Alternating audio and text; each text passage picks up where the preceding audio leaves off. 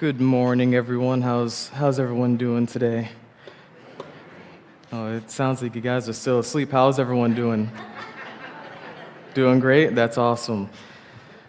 It's so awesome to be here in the house of the Lord to bring the message and to bring what God is speaking in His word to His people. Last week we talked about the call to be holy. We talked about how Peter has given this letter to a bunch of Christians who are dealing with suffering, dealing with persecution from the people who surround them. We talked about what this call to be holy is, this call to be different, separated from the rest of the world, to look different, act different, to have a different type of character.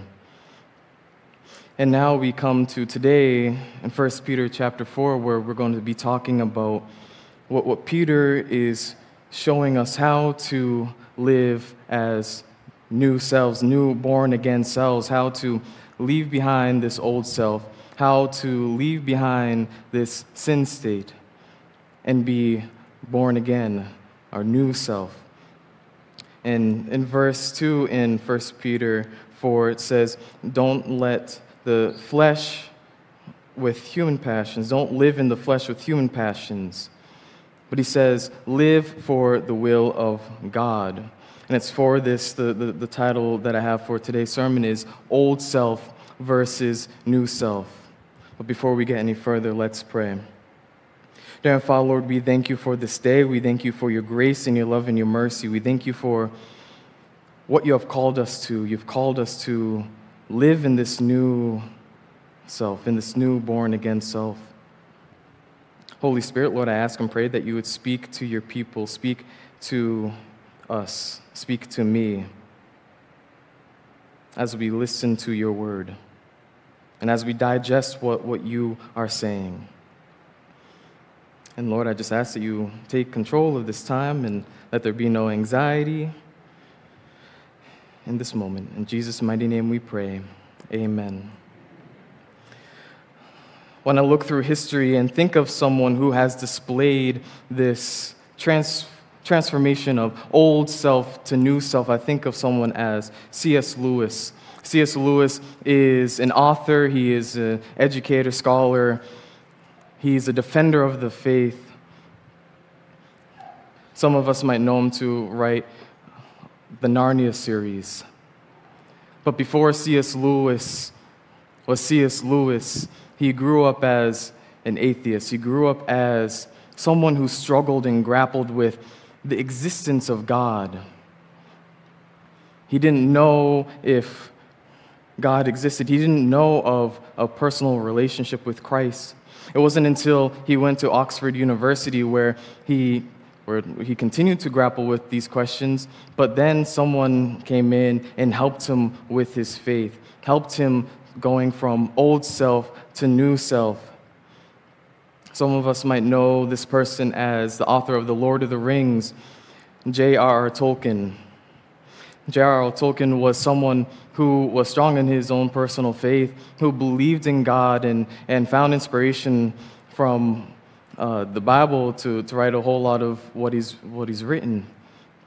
But as he became friends with C.S. Lewis and as they went through school, Tolkien helped C.S. Lewis to know what it means to be a Christian, to have a personal relationship, to where C.S. Lewis then goes on and we see he's teaching and he has these debates with his colleagues, debates such as atheism versus the existence of God. Someone who went from being an atheist is debating again atheist himself. This is someone who's an example of receiving some type of criticism or ridicule for his faith, for once believing that God didn't exist, but now believing that God exists, to debating the very people he used to be. So my big idea for today is, despite what the world thinks of you for being a Christian, You can get through ridicule and criticism and live as your new self, new born again self, by setting your mind on Christ. Well, where as Christians do we start to understand this? Well, we need to understand that we must suffer for living as our new self, new born again self. Peter tells us in verses 1 and 2, he says, "Since therefore Christ suffered in the flesh, arm yourselves with the same way of thinking. For whoever has suffered in the flesh has ceased from sin, so as to live for the rest of the time in the flesh, no longer for human passions, but for the will of God." He tells us to no longer live in the passions that we used to live, no longer in our sinful state, but to live for the will of God. This is what the new self is. This is what the new born-again self is. And Peter, what he first tells these Christians, what he's telling us in chapter 1, he reminds them, he says, "He has caused us to be born again to a living hope through the resurrection of Jesus." Through the resurrection of Jesus. So as they go through the suffering, as they go through the ridicule from people around them, he reminds them of their identity in Christ, being born again, no longer the old self, but we have this hope that we can now live in Christ. He reminds them that we belong to God. He also compares us a little bit here. He says, Christ has suffered in the flesh, and that we must do the same. The suffering that Christ did was he sacrificed his life so that we can have a relationship with God. And when we talk about old self versus new self, we have to let go of some old habits in our lives. We have to sacrifice the way we used to live so that we can be born again in this new relationship with God, so that we can live fully in the life that God has called us to.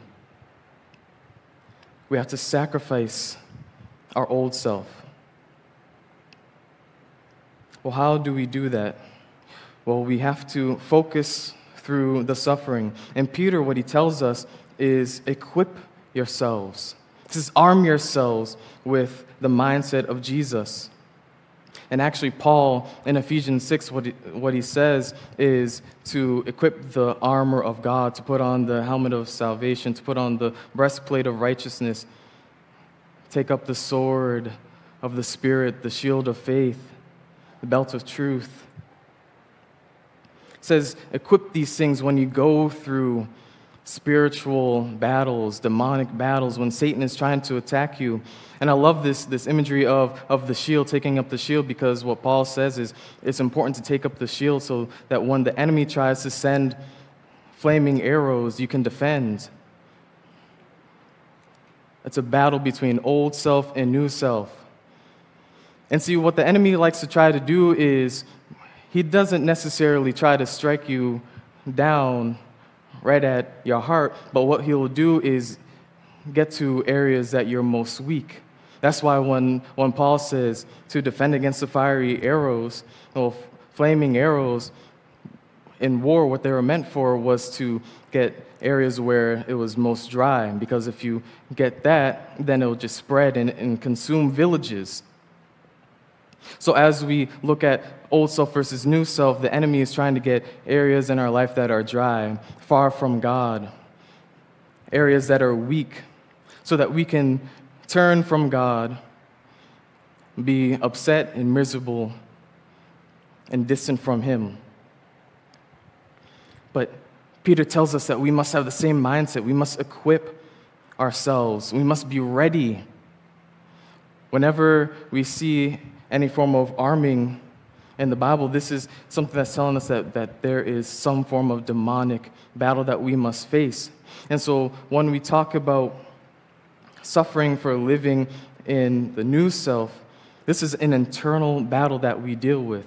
This first point, as we suffer for living as our new self, is an internal battle that we struggle between. In Rocky 2, Rocky versus Apollo Creed, an exchange of fists. This is kind of like the second battle that they have. One person is trying to best the other, say, I'm the greatest. I'm the greatest boxer. Round 1, round 2, round 3 go by. They're exchanging fists. They're exchanging punch for punch, bruise after bruise, cut after cut, blood flying everywhere. All to the point where round 13 comes and the bell rings and they go to their corners and the coaches are encouraging each person and saying, no, you should try something else, try this move and try this move. And then the referee comes over to Rocky and he looks at him and says, look, I'm going to call it if it seems as though that you're not going to be able to pull through. But Rocky says, no, I can keep on going, I can keep on fighting, I can do this. Bell rings and the next round begins and they're fighting. Then they exchange one more punch and then they're all wobbling, about to fall over, and then they collapse onto the ground. Then the ref is looking at them and he's counting down and they're both starting to get up. And it looks like they're both going to go for another round, but Apollo Creed hits the floor and Rocky remains victorious. See, what Rocky has is this mentality of keep on going, keep on fighting, despite the circumstance, despite the battle that he is facing. You see, if it was for our old self, we would have easily succumbed to the opponent, to the devil, while facing ridicule and criticism or any form of trial.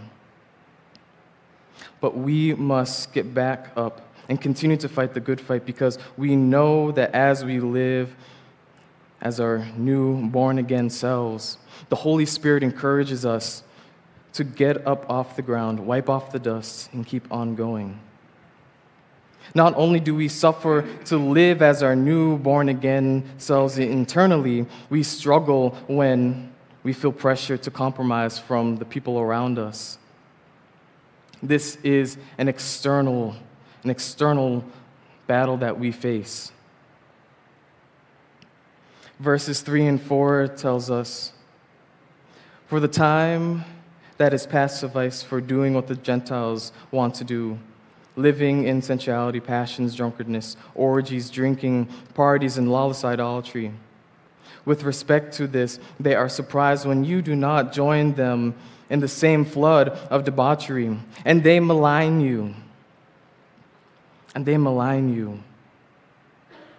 I love when Peter says, "For the time has passed suffice." Ultimately, what Peter is saying here is, it's time to wake up.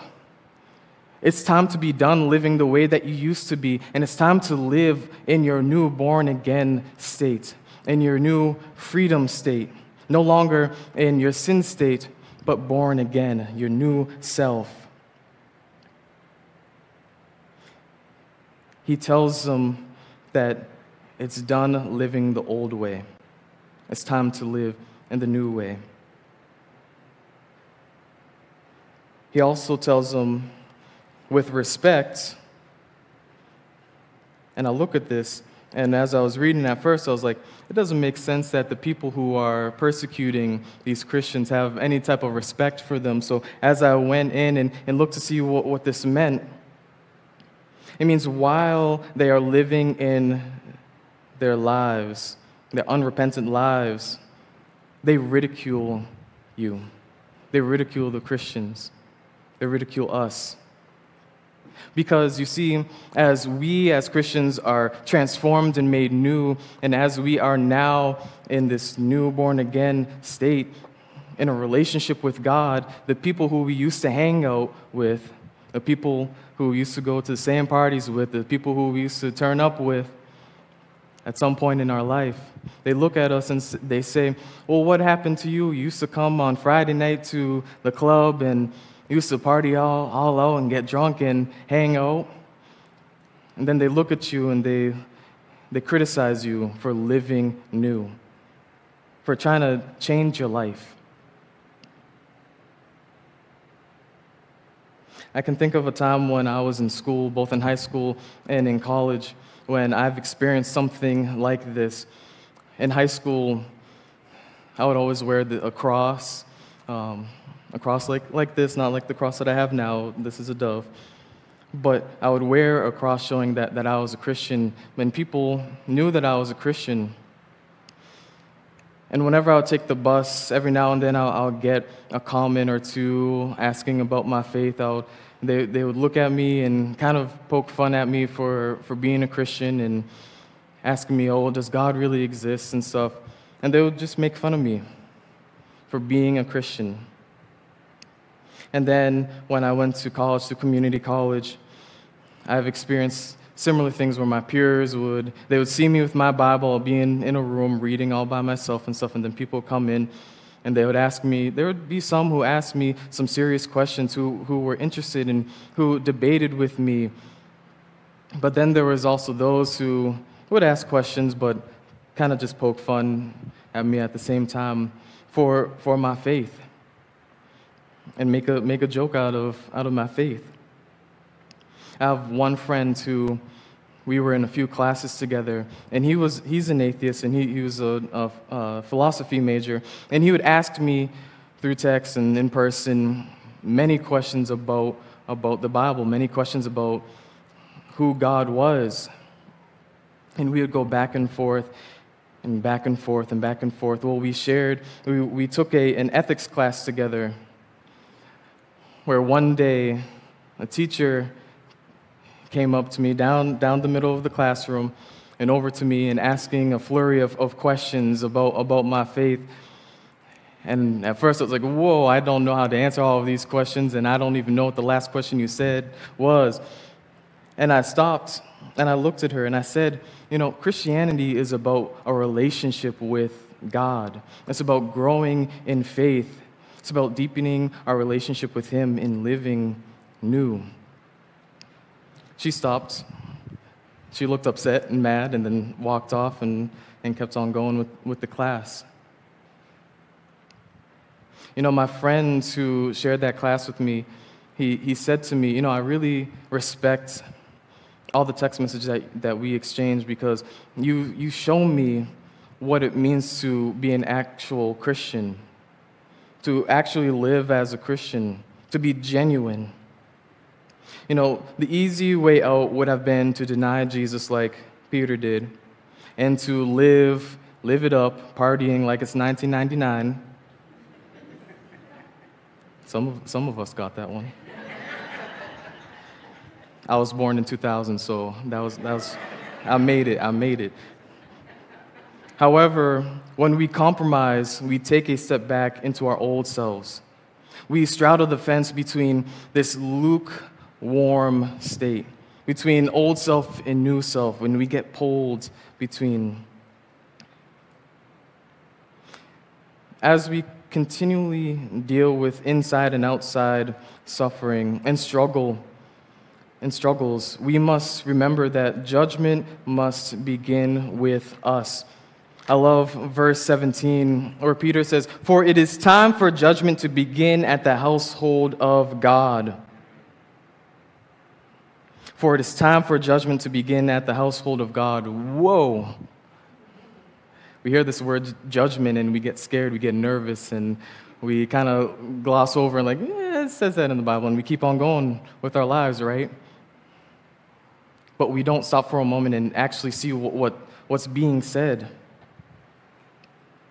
For it's time for judgment to begin at the household of God. And if it begins with us, what will be the outcome for those who do not obey the gospel of God? Well, this word judgment here in Greek means kromia, which suggests that it is the severe trial which would determine a person's character. So as we look at a trial, any form of case, right, we see that a judge or a jury try to weigh between a person's character. We weigh between whether this person is guilty or not. Well, I'd like to suggest to us today, when we come before God, And we see the scales there, right? What weighs more, our old self or our new self?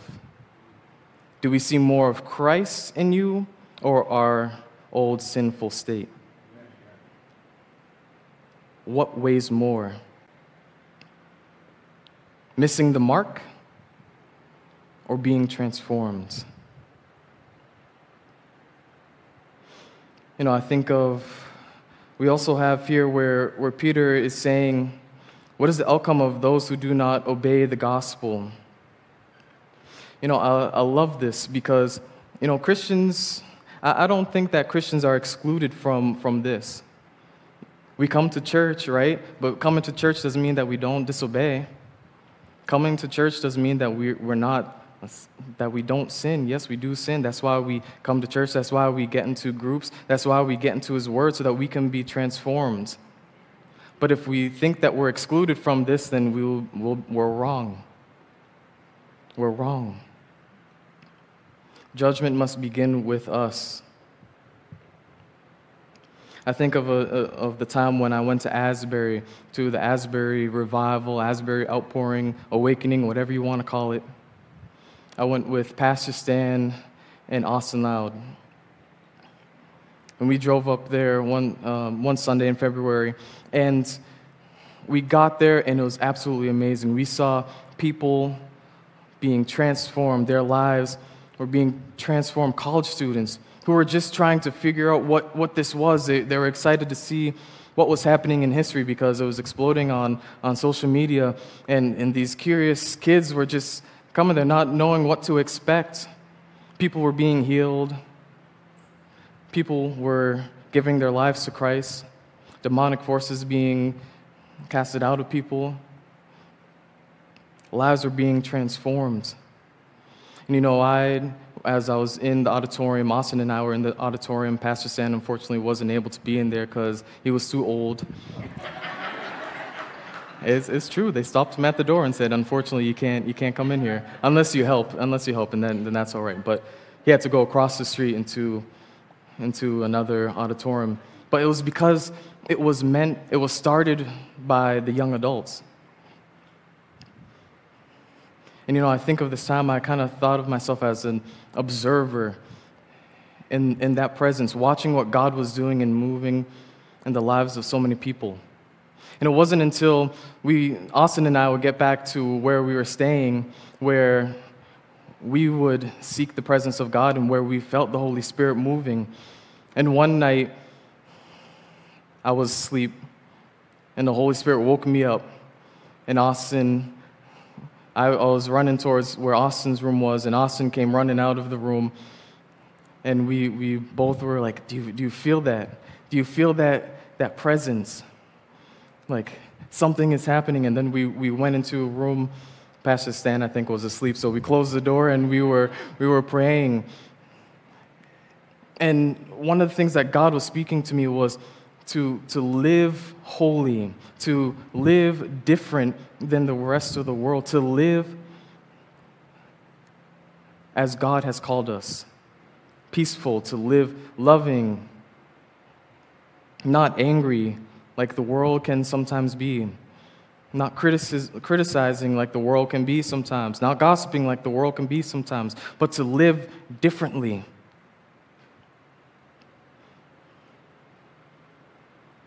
And so what does your character look like? Does it look like the old self or the new born-again self?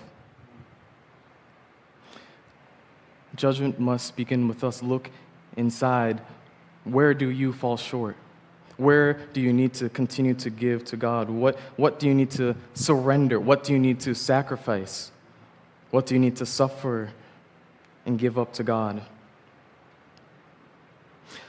Examine yourself and allow God in us, in you, to work in us, in you, in me. If we want God to help us through times of ridicule and criticism, then we must let God work in us. My friends, despite what the world thinks of you for being a Christian, you can get through ridicule and criticism and live as your new, born-again Christian self by setting your mind on Christ. And as the band comes forward, one of the things that we do here is we open up the altar for everyone. And as the elders, if you guys can come forward too, so that we can pray for people. I think all of us can look inside and say, where do I need to surrender? What part of my old self am I still holding on to? What do I need to give up so I can live this new, born-again, transformed self that God so desires me to be? So I invite you to come forward during this time of worship to surrender to God. To surrender to God. And maybe you're someone who grew up who didn't really know who God was. Maybe you never had a relationship with Him. And you look into your life and you say, my life has just been crazy. It's been a mess.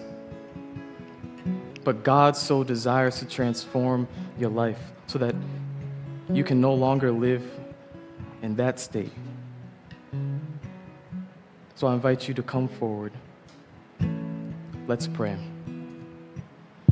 Dear Father, Lord, we thank you for this day. We thank you